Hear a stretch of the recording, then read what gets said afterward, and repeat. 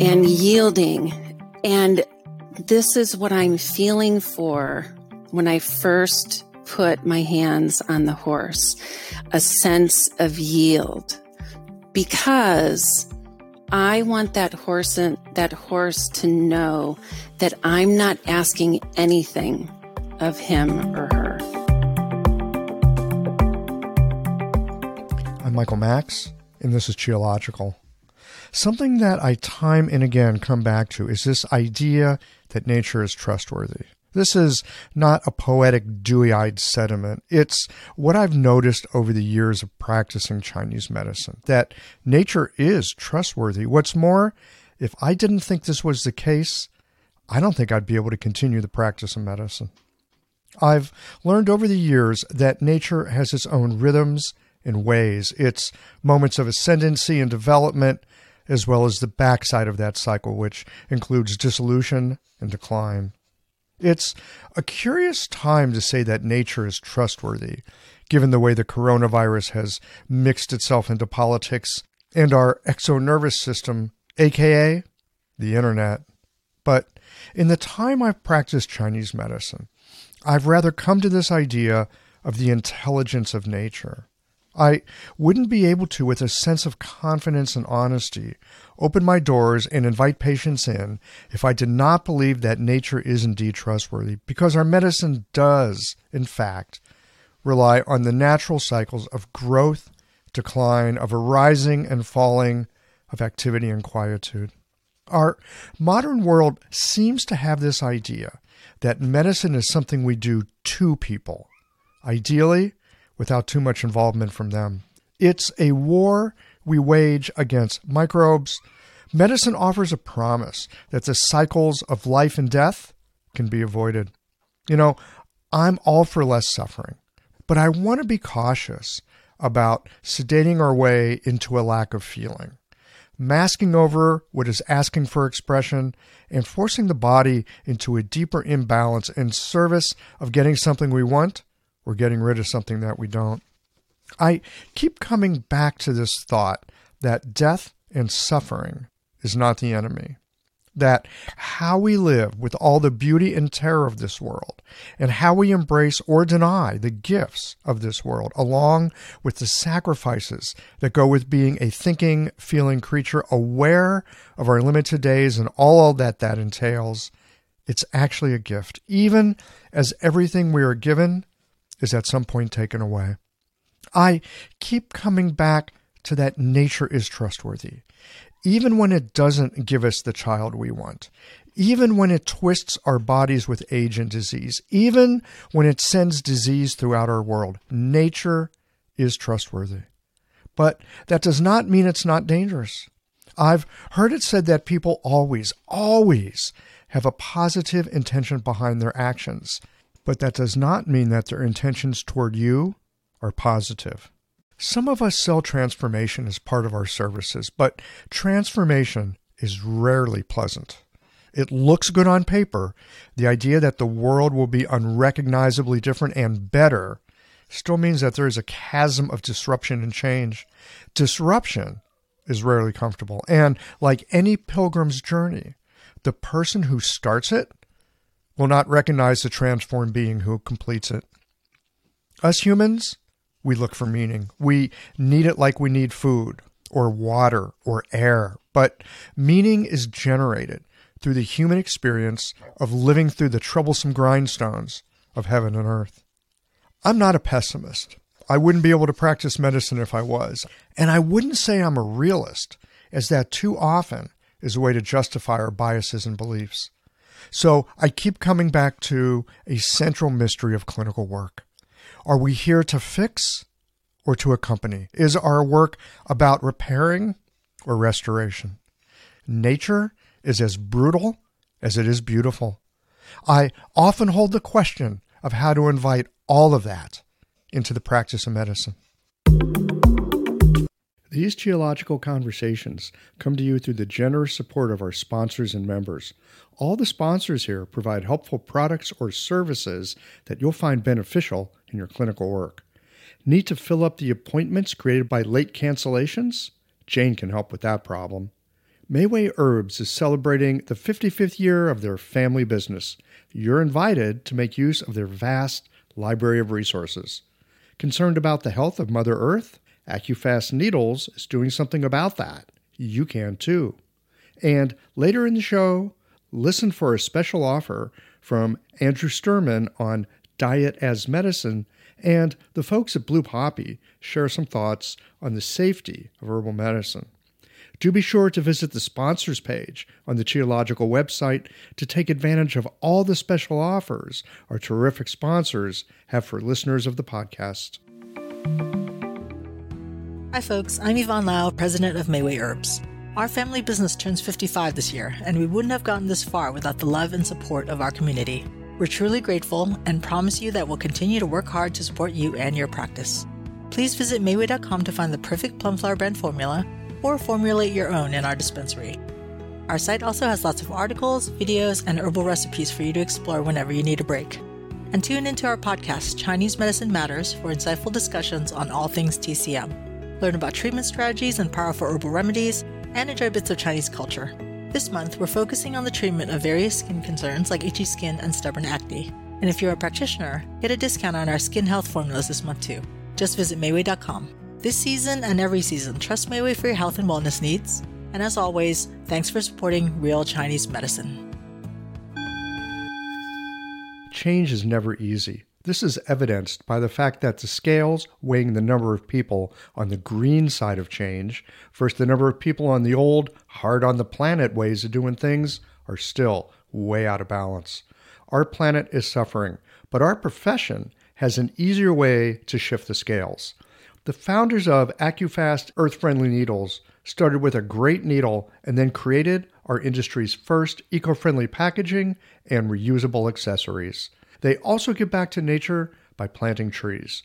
I encourage you to challenge yourself to make the change. Ride the wave of spring yang qi and make the switch by joining me and the multitude of colleagues who made the change. Now you can celebrate Earth Month in April with pride, knowing that you are helping us to tip the scales of planetary health towards a greener, healthier, and healing planet. Visit www.accufastneedles.com to get on board. You've probably already heard me here on the podcast share about Jane, my favorite all-in-one practice management software that helps you to run your practice online and manage no-shows. The team at Jane understands that life happens, and sometimes that means your patients are unable to make their scheduled appointment. If that's the case, a quick and easy way to fill those unexpected gaps in your day is by utilizing Jane's time-saving waitlist management features. You can take advantage of automated SMS text or email notifications to notify eligible waitlisted patients that there's an opening so they can easily scoop up an available time. If you know you're ready to sign up, you can mention the show or use the code Qiological for a 1-month grace period on your new Jane account. Visit jane.app to get started today. I love the opportunities I get to speak with people like shiatsu practitioners who work through embodied connection. And in the same vein, spending time in conversation with those who work with animals. In both of these situations, we are reliant on experience that does not fit within words. In a moment, we are going to get into a conversation with Sam McLean on presence and touch in the care and treatment of horses. Our mental models and theories are useful to a point, but the presence and connection that comes from embodied encounter, that is something else yet again, and worth bringing into your clinical work. Okay, I suspect all of you listening right now have had the experience of presence, connection, and stillness with an animal friend who has a corner of your heart. And this is another one of those conversations that is best listened to in a moment of quiet and perhaps a cat on your lap or a dog at your feet. You'll be invited into some moments of quietude, so best not to be operating heavy machinery like an automobile. Go get a cup of tea, settle in, and have a listen.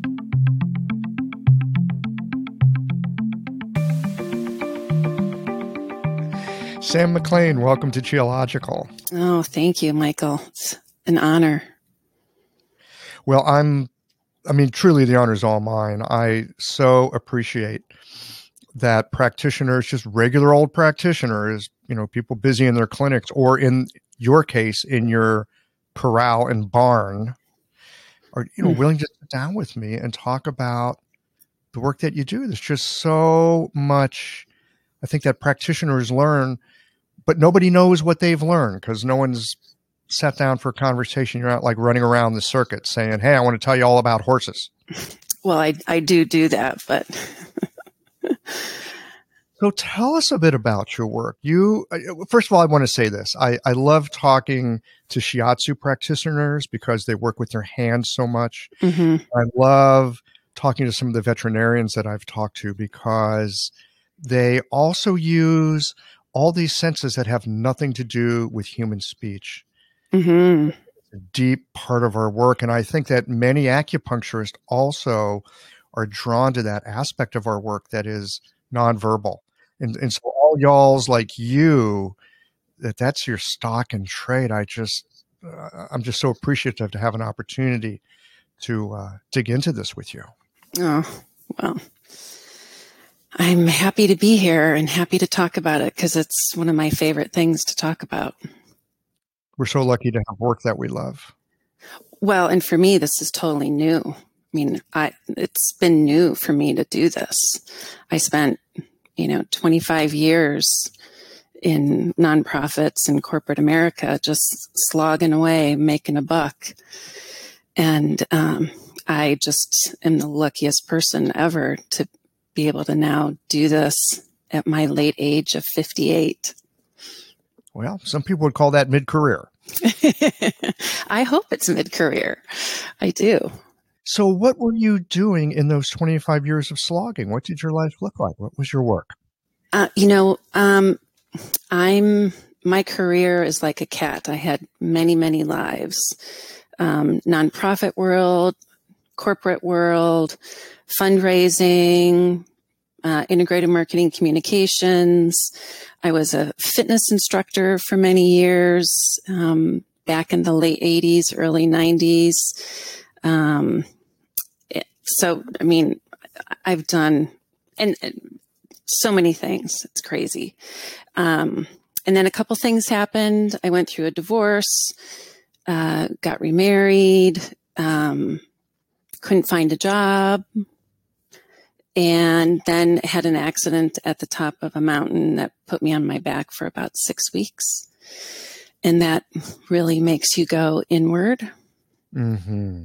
Or it can. Yeah, well. It sounds like you took it as the opportunity. I did, just because I had nowhere else to go. I didn't have a job. I was newly married. And I kept journaling and listening. I can't even tell you how many different people I listened to. And the word touch kept coming on all of my pages. And then when I was healthier, I just kind of followed little nuggets along the trail, and it was touching horses. I had no idea it was going to be this, but here I am. I was talking to a friend earlier today who is in his sort of mid-late 20s. And I remember my mid-late 20s as well. Like, what am I doing? Like, who am I and what am I doing? And to be able to talk with him today, he's in the throes of it. And I hear you talking about this at whatever age you were at when that happened, right? We can still be in the throes of it at any time. And then you kind of pick up these breadcrumbs. If you happen to be able to see them, you follow this. It's like there's a scent on a trail. Follow it. It takes you somewhere. You had no idea it was going to take you there. Totally. How did you trust that? Oh, that's a really good question. Again, I kind of go back to I had nothing else. And I've been practicing meditation and developing my spiritual side for many, many years. And so I took it as an opportunity. And fortunately, my husband, bless his heart, also took it as an opportunity for me. And so I was really fortunate that way. And I did exactly that. It's just one little breadcrumb. And I promised myself that I would be open to those breadcrumbs, and I wouldn't deny them. I would just take that very next step. And whatever kind of captured my heart when I felt that resonance with my heart, then I knew it was the right next step. When I felt at peace in my heart, I knew that was the right next step. And it was crazy how once I took a few little steps, how things just happened that I never would have expected. In fact, the whole reason I even got into acupressure was because of that. I followed a couple little breadcrumbs. I was desperate to be around horses, and so I begged a barn owner to let me groom her horse. And while I was there, I was noticing a woman who was coming in regularly doing what looked like massage on horses. And we became friends. She was the one who said to me, you could do this. You should do this. And I was like, no. I'm a marketing person. And she's like, no, you really should. So I got the book. I looked at the book and I'm like, and I have had acupuncture. I love acupuncture. It's gotten me out of horrible car accidents, shoulder dislocations, and a major depression. But looking at this book for horses, I was like, ugh, I just don't see it. But after I started looking at it, then I thought, I'll just call and see when their next training is. And it turned out that their training was coming up in, I can't recall, but let's say 3 weeks. So soon, and they had one opening. So I was like, okay, guess what? I'm going. So I just kept saying yes. And I remember coming home after the first day, and it was like a 2.5 hour drive. And I cried the whole way home. I just knew, and I even get emotional now thinking about it. I just knew that for however hard this was going to be, I just needed to do this. Yeah. You know, the interesting thing about a path like you're describing, regardless of how hard it is, it's not about hard in a sense. It's like, okay, there's challenges and that means there's things to learn. It means you get to go deeper. I suspect the hard path is the one you actually don't want to be on. Oh gosh, I was on hard paths before. They're horrible. Yeah, horrible. No, this was, I shouldn't say hard. It challenged me, but I love challenges. And it forced me to learn something that I never expected to learn. And I'm not, looking back, I'm not a great learner. I don't know how it was with you. How do you know you're not a great learner? I'm probably a little older than you, but no. I bet I'm older than you. I'll fight you on that one. Back when I was in school, there weren't 8 different learning styles. It was one learning style, and you either memorized stuff or you didn't. And I'm a horrible memorizer. Horrible.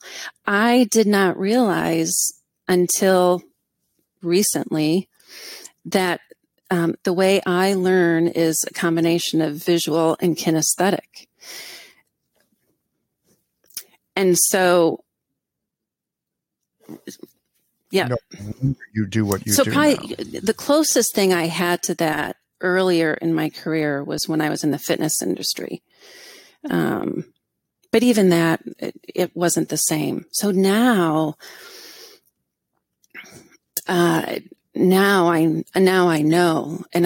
And so when I hear young people and children struggling with memorizing, I have so much empathy, and I just want to yell to the rafters that, not everybody has to be able to be so proficient at memorizing and still have a really valuable, worthy life that, serves others. So.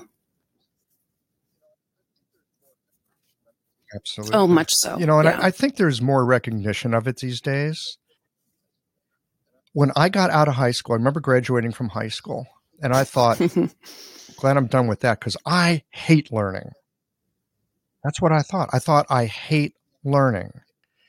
And what I didn't realize until a little later, when I realized that I actually love learning, is that I didn't like the learning that we were doing there, or what was considered learning there. But learning, being able to follow your curiosity, being able to, do what you did. I did it in a certain sense as well, of there's this inquiry that like pops up inside of us and we just want to know more. And you don't know how you're going to do it. And then like stuff starts to show up. I feel so lucky. So lucky. Were you interested in, were horses a thing for you? So I don't have the typical horse story, because a lot of people who do what I do started riding horses at 4, and they were, in the 4-H or pony club or blah, blah, blah, blah, blah. My family moved 14 times between birth and the end of high school, and all over the country, East Coast, West Coast, Chicago area.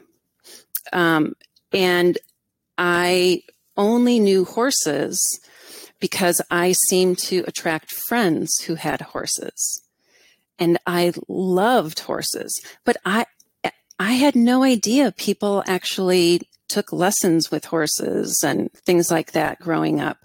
I always just knew horses as you get on a horse bareback and you run it around and race as fast as you can, and you brush it and clean it up and love all over it. That's all I knew about horses until I was an adult, and then liked to go horseback riding on, vacations and things like that. But the one constant for me in horses was through my dreams. I always had dreams of a white horse and me taking care of a white horse and riding anything. There was always a white horse in my dreams. Oh, yes, you did have horses. You had horses in a very profound way. You didn't own a horse. You happened to be connected to people who were resourced to horses. They showed up for you. And then you had horses in your dreams. And I love what you described about. All I knew about horses is you jump on a bareback, you run them around as fast as you can, and then you love them up. Well, what else is there to know about horses? Well, there are a lot of people that would tell you otherwise, but so I, at first I thought, ugh, nobody's going to accept me. I don't know a thing. And so at the age of 50-ish, I dove into horses. I would muck stalls. I would do anything to be around horses. I took lessons. I watched every video, purchased every training thing you can imagine. And I reached a little bit of, oh gosh, this is not what I thought it was going to be. Something is so different. And I can remember one of my trainers said to me, you're just too soft with horses. And I remember that was a big trigger for me, because growing up, I had heard that from some of my teachers. I had heard that from a social worker at my high school. That you were too soft with horses, or just too... No, that I was just too soft. You were too soft. Too soft. Yes. Yeah. Too soft, kind of an implication of you're, too Pollyanna kind of thing. And so when a trainer said that to me, I was like, That is really interesting. And somewhere along the line, I remember someone saying, and I think I've heard you say this on your podcast, that sometimes our biggest gift is something we perceive as our biggest weakness. Oh my God. I might have said something like that. I'm pretty sure I will look it up. I might have. I would not disagree. I mean, I would agree with you. And one of the ways that I would say it is that sometimes our greatest superpower is also our greatest trouble. Okay, so no, excuse me. Yes, you use superpower, which I really like that too. So that kind of caused me to step back and reevaluate how I was with horses, and then kind of allow for this acupressure with horses to come into view a little more clearly, along with other very soft modalities for horses, like myofascial work, like Reiki. So there it is, that softness. There actually is a lot inside of that softness. And it's led you to the work you do. So does it turn out that those critiques that other people made of you, oh, you're too soft, were they wrong? Were they partially right? Is there a place where that fits? Or was it something that's like, actually, no, that's not part of what I do with horses? Really great question. It's a little bit of both. And if I put myself in that other person's shoes, the way they were raised and the way they learned how to be with horses, to be safe, to protect yourself, to not get injured, to have a lifelong career owning a boarding facility and serving these beautiful sentient beings with their guardians. That is how many people in the horse world would definitely, would see that is legitimate. And I can totally understand that. Totally. And I believed that for years. And yet now I know there's another way. And fortunately, there are more and more people. I mean, I'm on the bandwagon super late. There are some amazing people out there who are on that forefront of helping horse people understand that, there are other ways of being with horses, training horses that do not involve force. Hello, everyone. Andrew Sturman here. I've been working with clients in Chinese medicine dietary therapy for over 2 decades in New York City. My focus is beautiful, simple, delicious, and health-supportive home cooking. Good meals can be inspired by the strategies of classic herbal formulas so that each meal is infused with medical intention from appetizer to dessert. This requires an understanding of the energetic properties of grains, vegetables, meats, fruits, and more, and knowing which foods are moistening, drying, building, clearing, warming or cooling, as well as their directionality. I've organized these teachings in my 2-volume book series, Welcoming Food, where you can learn this theory, practice it in your own kitchen, and love doing so. See the positive reviews and incredible testimonials from practitioners and patients who've brought this material into their own kitchens. Welcoming Food Books 1 and 2 can easily be found online, and if you'd like to follow me on Instagram, where I'll be posting cooking tutorials, you can find me at Welcoming Food.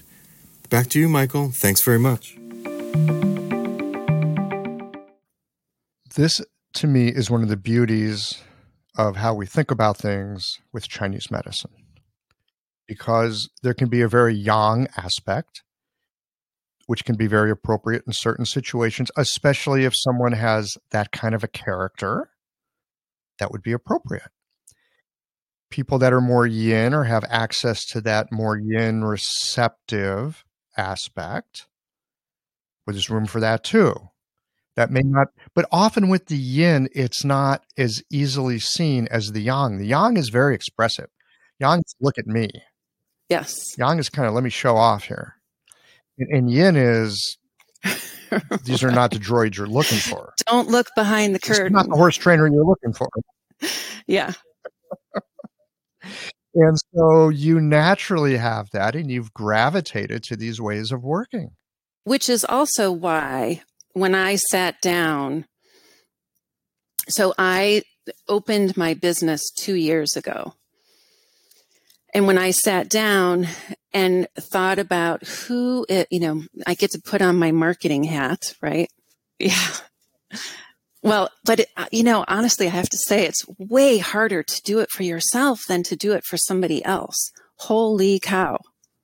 I would agree with that. I would absolutely agree with that. But imagine how hard it would be if you didn't know how marketing Yes, works. no, that's so true. So true. Yeah.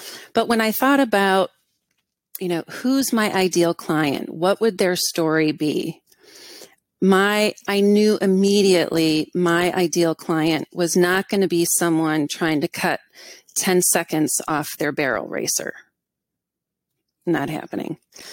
My ideal client is a female, probably 45 to 75, who's been around horses long enough, who has learned that the best things about a horse is the connection between the horse and the guardian. And that gift of being in the heart space is more precious than anything. In having this conversation with you, I have, up till this moment, thought of horse owners. That's the way that I've heard it referred to. And I hear you talk about horse guardians. I hear you talk about lovely, amazing, sentient beings and their guardians, the people who care for them. And what sounds to me a protective and reciprocal relationship. From my point of view, yes, I think that's the way it should be. I do. I used to say I owned my horses a couple years ago. I don't say that anymore. I don't own them. We live on property. I don't own the trees on that property. I don't own the snow that's on my ground right now. I don't own my horses. It's funny how synchronistic these things can be. The other day I was thinking about ownership myself.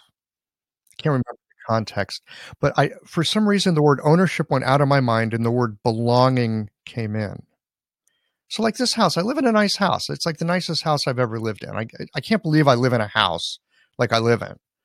It's this cool mid-century modern house. I love mid-century modern. I can't believe I actually live in one of these damn things.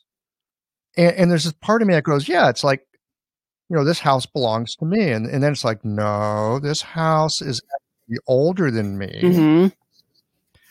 This house is built like a brick shit house. This house will be along after I'm gone.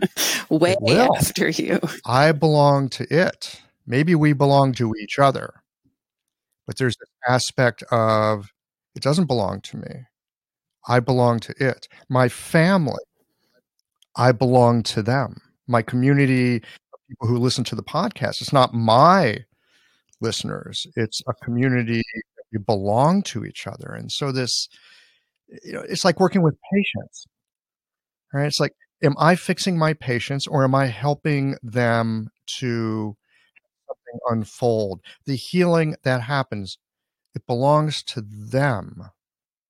So I love hearing what you're talking about here, this kind of relationship of, I'm going to use the word stewardship.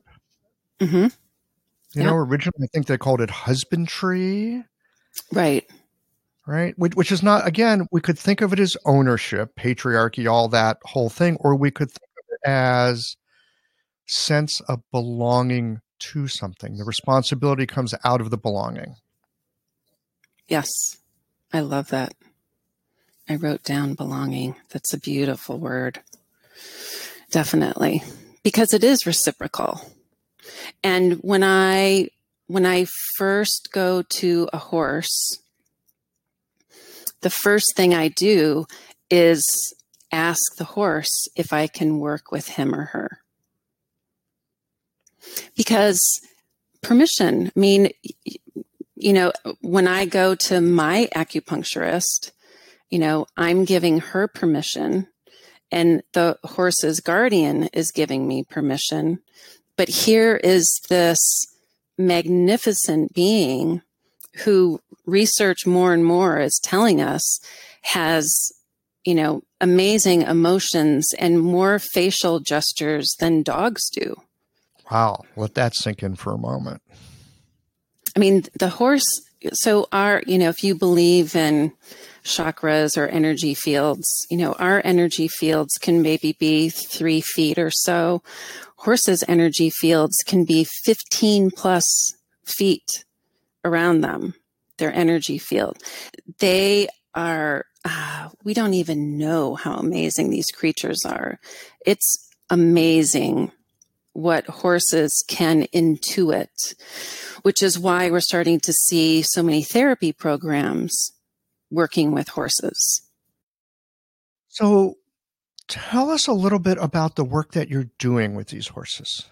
And I think, yeah, just tell us a little bit. And I'm especially curious about this like belonging and listening piece that it seems is so central to how you've approached horses ever since you were riding them bareback and loving them up.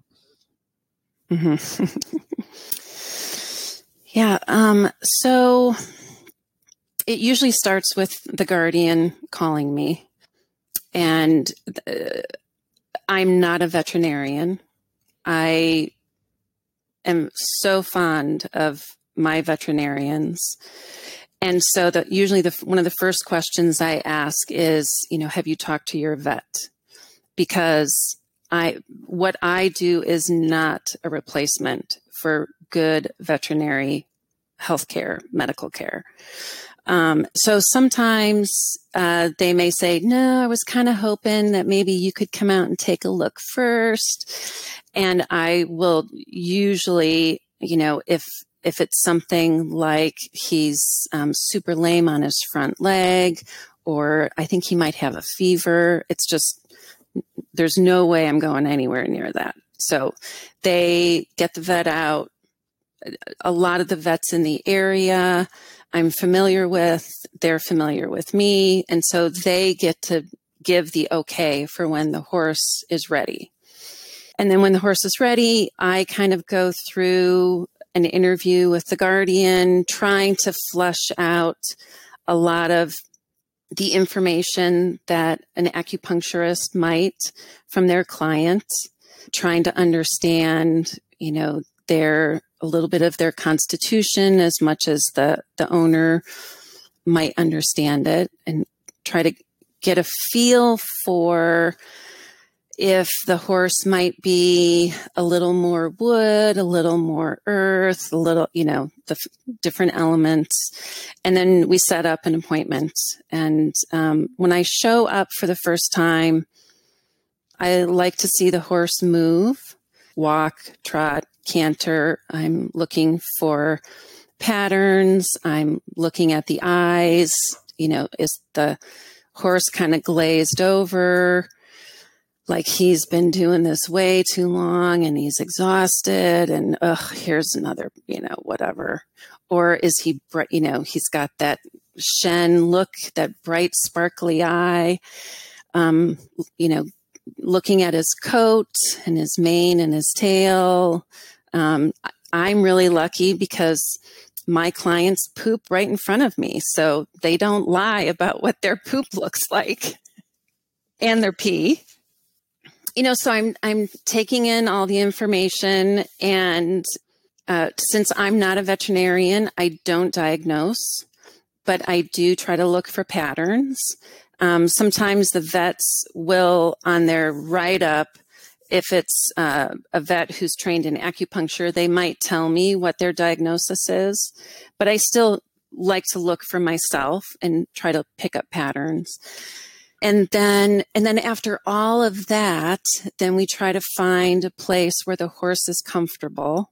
Doesn't matter. I can be anywhere. I go out, in down to 15 degrees I'll work on a horse. So I'll go wherever the horse is comfortable.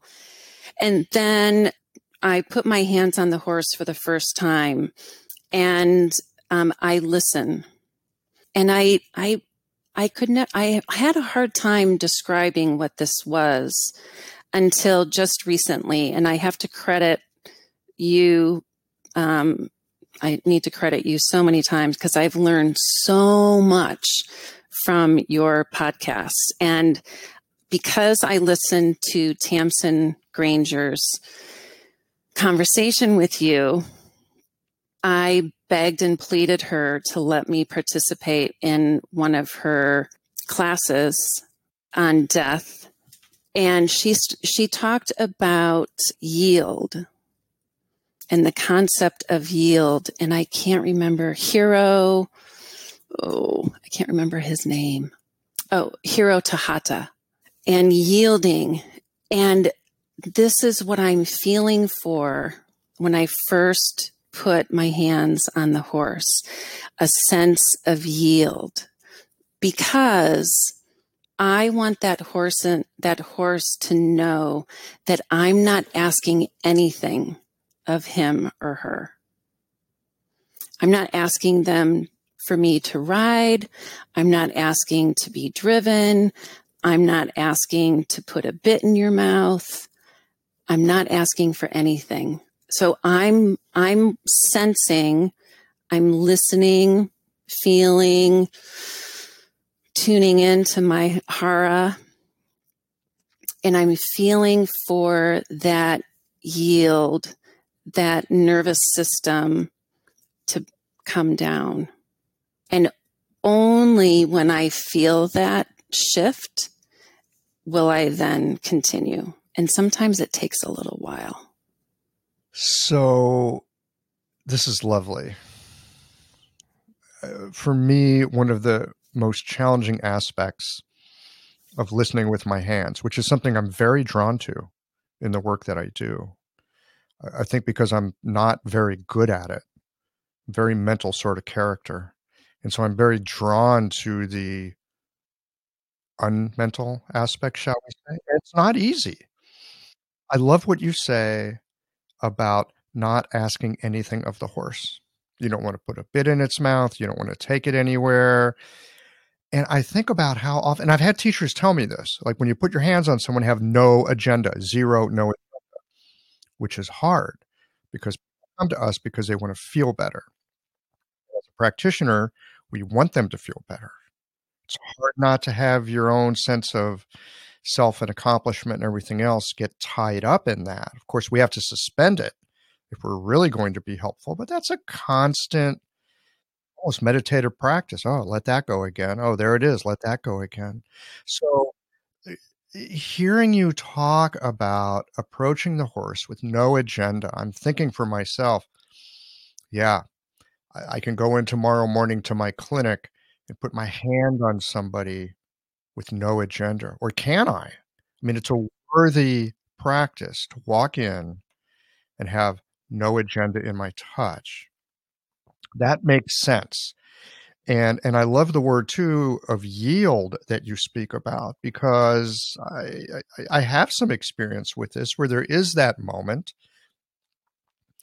where things soften and there is sensing, but it doesn't quite fall into a conceptual thinking space just quite yet. There's this very in-between moment, and the word yield just rang through for me. Yeah. Yes. Yeah, I'll send you a link to this article that I found. It was so powerful for me, and I agree that the word yield is very powerful, and not surprising, it comes from a shiatsu practitioner. As we were talking earlier, I love talking to shiatsu practitioners. They have such wisdom in their physiology. Oh, gosh. Seriously, give me 10 minutes with Tamsin. I would be renewed in multiple ways. She is just an amazing being. Sounds like you already have, and she didn't even put her hands on you. I know. Yeah. Okay. So here, so you bring something up that I have been pondering on, and I apologize. I've listened to so many of your podcasts and they all kind of run together now. I can't recall who said what, but in one podcast,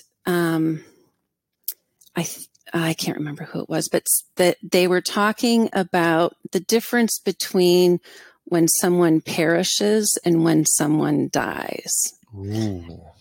And I remember you keyed in on that. So I just listened to this in the last month, and I was searching on the internet for this, and I found one tiny mention of it in a document that I read every single night now. It was online. It was a blog post from an acupuncturist. I'm not sure if I should say her name on here. Go ahead. Her name is Erin Moran. And the title is The Practitioner-Patient Relationship, Wisdom from the Chinese Classics. Now, I will admit that I've tried to read the Neijing. Yikes. Yeah, it's not easy. So sometimes moments of it will get illuminated by our experience. Well, so this is basically notes from a seminar by Father Claude Lar, who studied in Beijing and Shanghai. He's at the University of Paris, or was at some time, and Elizabeth Rochat de Laval. Anyways, so they've taken different sections of the Neijing, and they have talked about their interpretations. And in here is this lovely section, and it talks about perish versus die. But for me, the piece that I keyed in on had to do with the struggle between intention and attention. Tell me more. Because so I was trained through a lovely program called Tallgrass Animal Acupressure Institute. And the two founders, owners, their lineage of Chinese medicine comes from the Chi Institute in Florida. And then after I graduated from that program, I got really interested in the 5 elements and started studying with my teacher, Susan Tenney, she owns Elemental Acupressure. And off and on, I hear people talking about your intention when you're on a point. And the intention is the most important thing. And then I would hear, it's not so much about intention, it's about your attention. And this talks about what you just said. Again, our conversation today is incredibly synchronistic because I've had a number of conversations recently, and the word intention has come up again and again in many of my conversations recently. This is also something I have been curious about, at times struggled with, at times attempted to ignore, at times shook my head at and going, oh, that's some new age mumbo jumbo. It's like, well, the most important thing is intention. And I'm thinking, well, what does that actually mean? I could say, I'm intending to go have a hamburger tonight. And is intention like wishful thinking? Is intention hoping? It's one of those words, and I hear it thrown around a lot, and I go, what does that really mean? I'm being honest with myself. I'm like, what the hell does that really mean? Yeah. And increasingly what I'm hearing is exactly what you were saying. It's about a quality of attention. It's not trying to make something happen. Mm-hmm. Being attentive to what is here, which is not the same as nothing. And there's like this thin line between hoping and wanting, and holding this space of attentiveness that we might find a way to be helpful. Mm-hmm. Mm-hmm. One of those experiences, I think it's easy to talk around it in many different ways, but because it is not an experience that lends itself to languaging or concept, Right. we can talk around it, but any words that we put around it are not the thing itself. We're talking about a facet of it. Right. Right. Yes. That's just my sense. That's my current working hypothesis. Yeah, I like that. So let me just read what I did find one piece in here. It says, so this is the interpretation.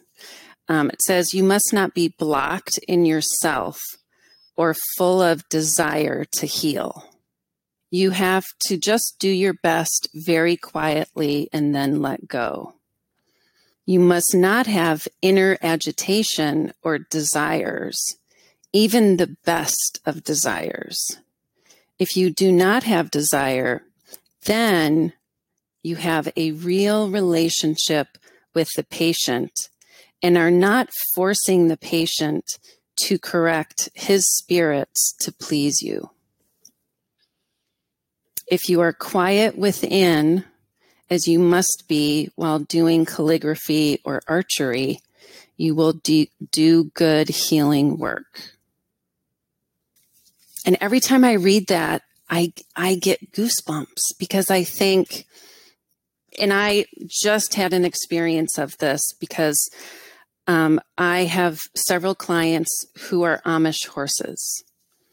And I really struggle when I'm with the Amish horses because I have this deep desire to try to gather them all up into my truck and bring them home.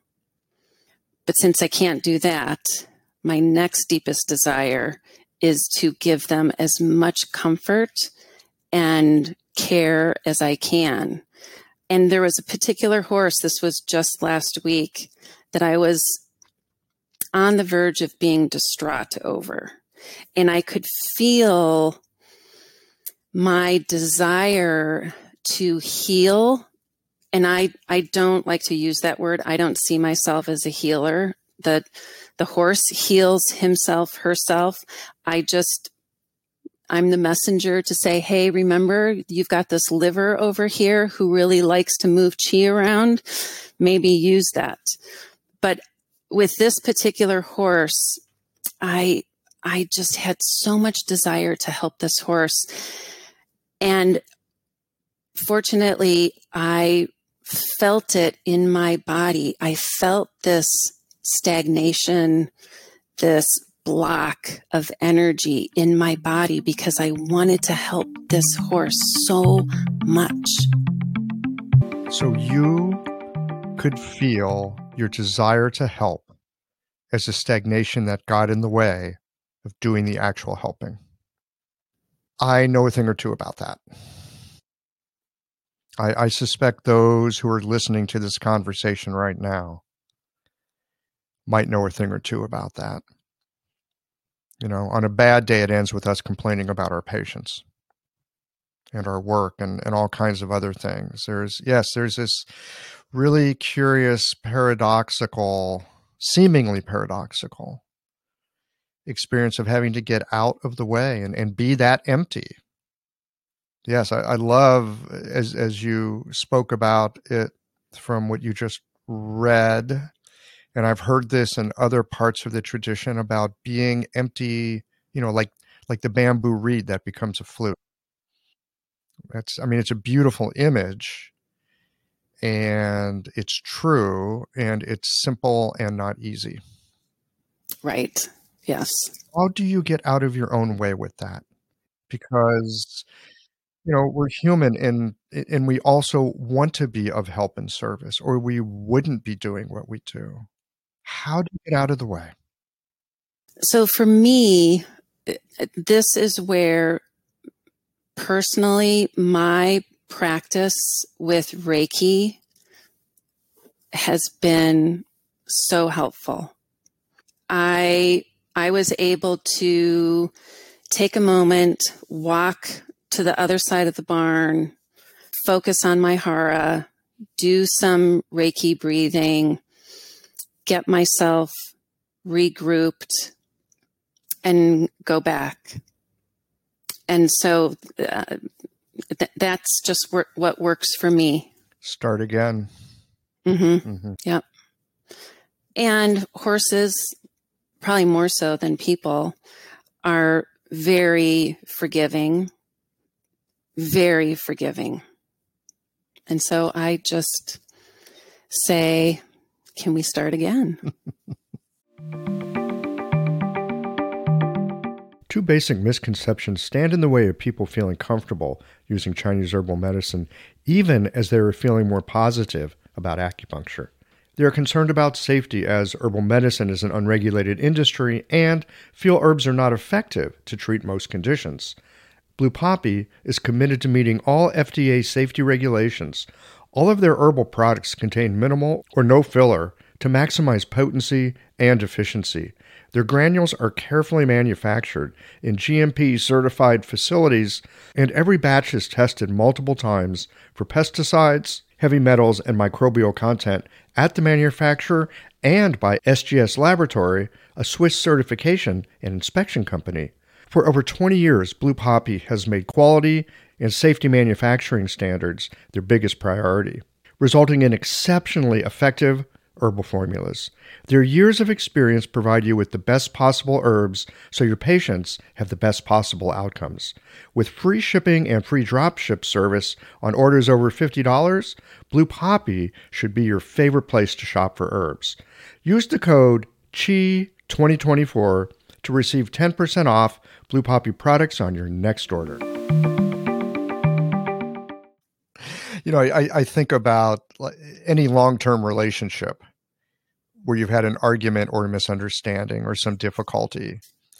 And that's kind of the place where you eventually end up, right? Like, okay, this kind of went that way, and I'm sorry about that, and let's start again. Yeah. You know, as an acupuncturist, first of all, I just want to say that it's lovely that you're doing the work you do. I do the work I do. In many ways, there's crossover. In many ways, they're very, very different. But in many ways, there's a huge amount of crossover. And it's lovely to be able to have this kind of a conversation from like two different sides of a shore, so to speak. And that piece about recognizing, let's just start over. I sometimes have this experience where I'll put a few pins into somebody and I'll realize that was a good idea proven wrong by reality. I have to take them out. Yeah. And start again. I've had that. I've had two of the most beautiful acupuncturists. I love and adore them. And at different times, I've had them do the same thing. They start with one thing and they're like, you know what?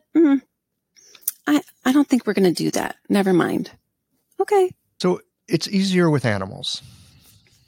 You're more forgiving. Yes. And I'm also thinking about that practitioner part. Again, that being empty of, okay, how can I shake this off?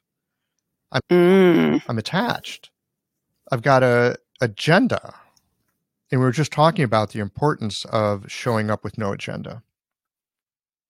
Right. No, and that's, oh gosh.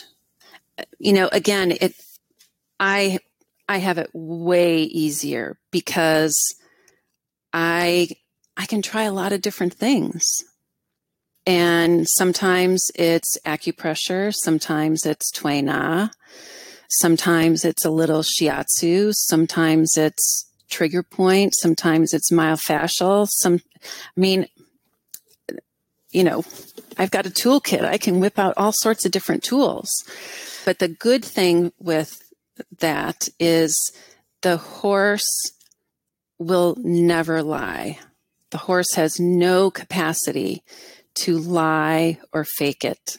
So if the horse doesn't like it, you know. And the horse isn't going to say, ooh, well, yeah, that's painful, but that's okay. I can take it. Right. Horses never say that. Yeah. No.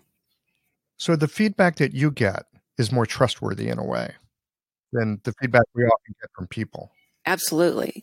Well, you know, I wonder about this though, because, We're learning so much right now about trauma, about the nervous system, sympathetic, parasympathetic, and, some of the same things that horses do when they're moving in and out of sympathetic, parasympathetic, and they're releasing, yawning, pooping, peeing, shaking, big sighs, stomach gurgling. Those are also things that I know I have done in acupuncture when I've been getting acupuncture or after acupuncture. And I can't fake. I can't fake an all over body shiver. It goes like a wave through you and generally leaves a sense of sort of calm well-being afterwards. Yep.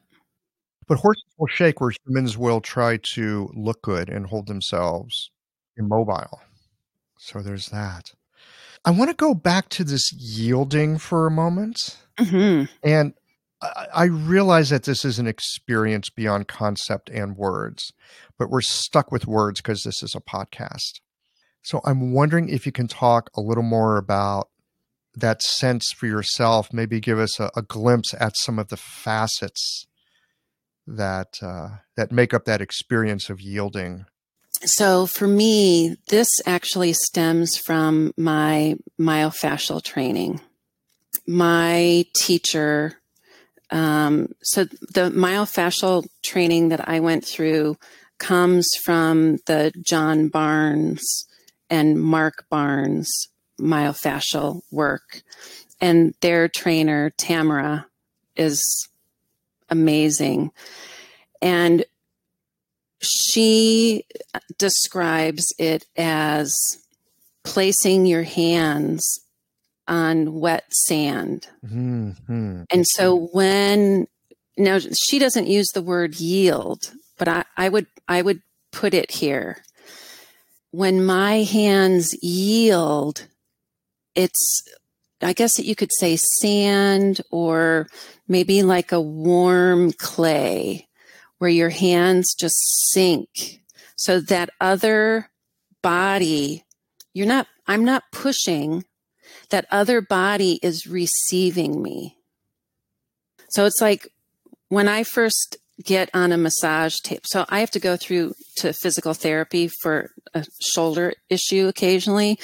And when I first get on the table, I'm like lying on my back, super stiff, right? Because my body's prepared for the onslaught of what I know is coming, my mind thinks is coming.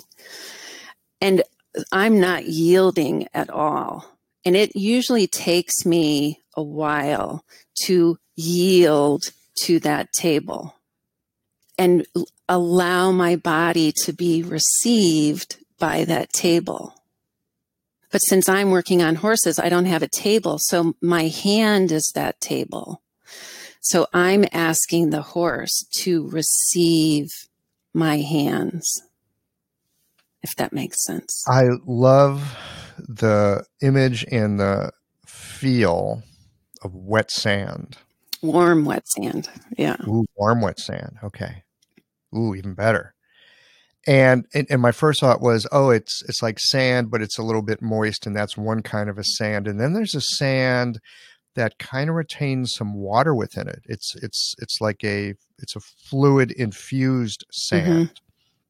The kind where if you just stand in it, you'll naturally start to sink down a bit because the sand yields to you. Receives you. Very softly. It receives you, yes. And so that's like the fluid matrix of the body. Right. Right? I mean, like there it is. It's wonderful having an image that I can go to because then I can get the feeling of what that is. Then I can let the image go. The body is that fluid matrix. I mean, we already know that. Well, and another one of your podcasts, who said, was it Chip? Somebody said, your hand isn't like water. Your hand is water. Chip Chase. Chip Chase, yeah. Yes. I love that. Yes. Yes. I frequently think that somehow you adding this piece of wet sand gives it a whole different spin for me. I'm very curious to take it into clinic Mm-hmm. and see what shows up. You have to let me I know. will. Yeah.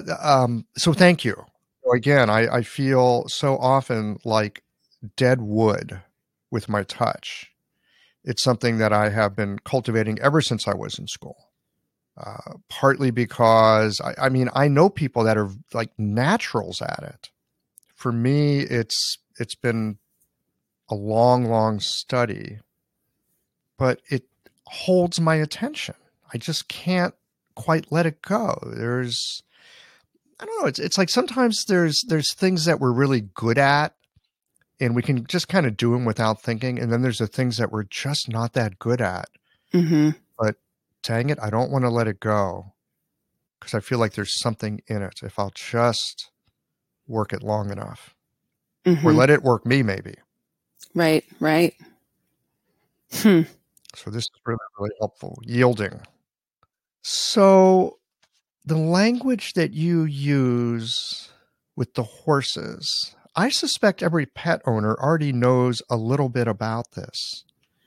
The way they touch their dog, the way they hold their cat, the way, even parents and children for that matter. Mm-hmm. There's so much communication that happens through touch.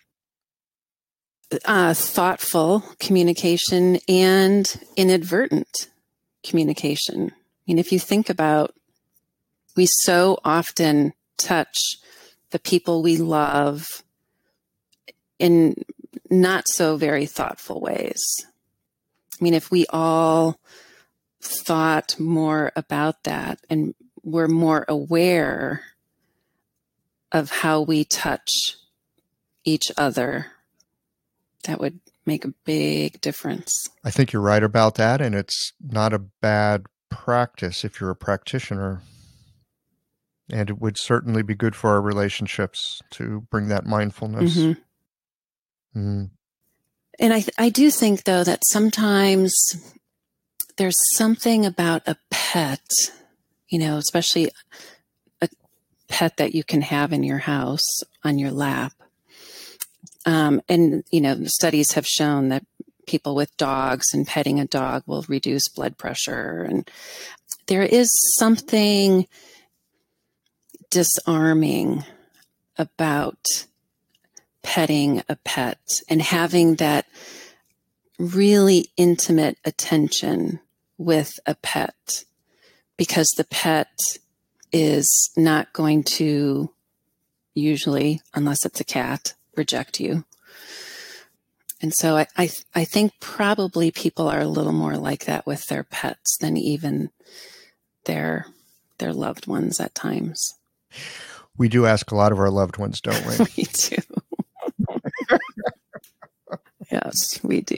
Oh my God.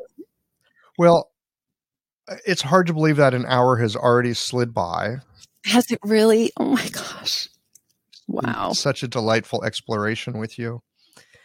Anything else that you'd like to share with us about horses or touch or healing before we wind this down for today? Not that I can think of. I had a couple questions I was going to ask you, but well, go ahead. No, so I did write down yield, so I'm glad we could talk about that. But I've been really thinking about chi lately.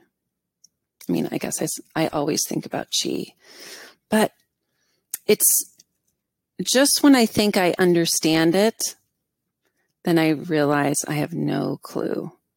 And I've been thinking about this because I was taught, before you put your hands on the horse, you bring chi into your hands by causing a little friction.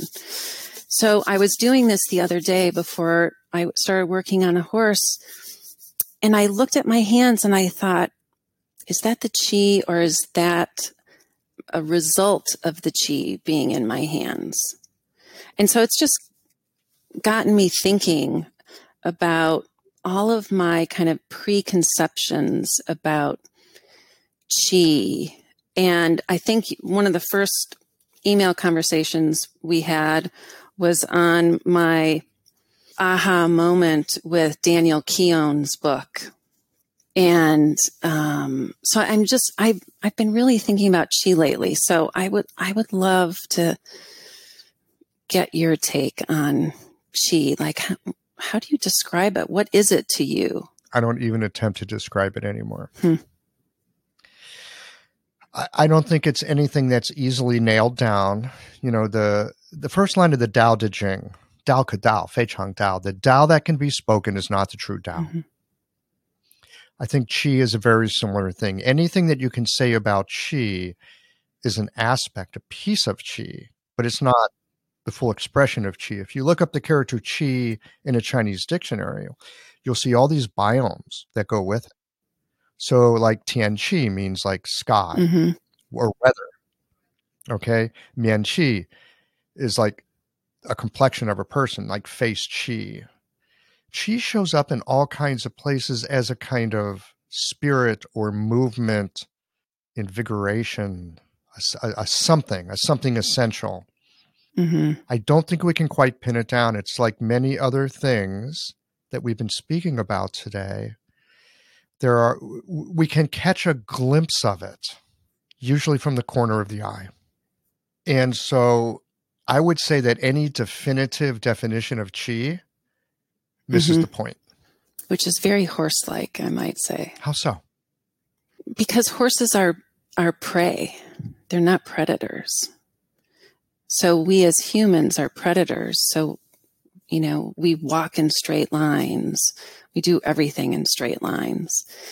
And horses have this big, vast spectrum of sight. So they'll catch you out of the corner of their eye, and they can see a lot. I mean, way back here, even. Mm-hmm. So yeah, it's very, very horse-like. Very horse-like. And when I think about synchronicity, which we were speaking about earlier in this conversation, synchronicity is always the thing that I catch out of the corner of my eye. Never in front of me. Right. Anything that might even be a sense of intuitive understanding never comes from directly in front of me. It's always coming from the periphery. So it's interesting hearing about humans as predators, horses as prey, and that very much affects our perceptual systems because of evolution and the way that we've evolved into the creatures that we are. And that with humans, we also have stuff that's in our periphery. Yeah. I think that's the stuff that's a little harder to talk about. Yeah. Well, and especially nowadays, because everything we're in front of is literally right in front of us. We're so zoomed in on our phones, our tablets, our laptops, it's all right within this little area, and so little is out here in the periphery. One of the things I force myself to do when I'm watching the horse move is not to stare at the bad leg, not to stare at the gimpy shoulder, to take in the whole horse with that peripheral, soft, unfocused vision, because that's the true horse. And I'm there not just to be of service for that gimpy hock. I'm to be of service to the whole horse. And I can't see that whole horse with my human arrow-like eyeballs. I think that's wonderful advice for treating any sentient being. Yeah. Sam, I have thoroughly enjoyed this time with you today. Thanks so much for joining me here at Qiological. I've loved every minute. It's been a pleasure. Thank you.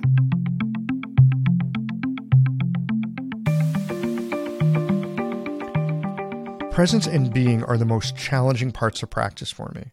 I'm so easily caught up and swayed by what patients tell me they want and what I think I have to deliver. And, of course, the promise in the business of medicine is to take away something that is troubling or to give something that's missing. But beyond that is a sense of encounter beyond the stories and the checklists. And that encounter can help lead us from curing to healing.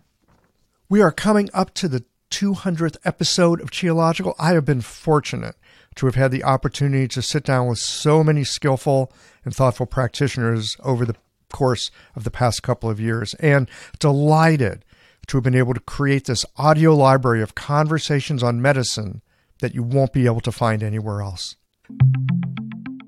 Thanks as always for listening. If you liked this conversation, if you learned something new or found a moment of inspired insight, share the episode with your friends. If you want to support Qiological, there's just one way to do that. It's by going to the website and becoming a member or leaving a one-time contribution today. Well, folks, that's it for today. Join us again next Tuesday for another conversation that connects up the voices of our community.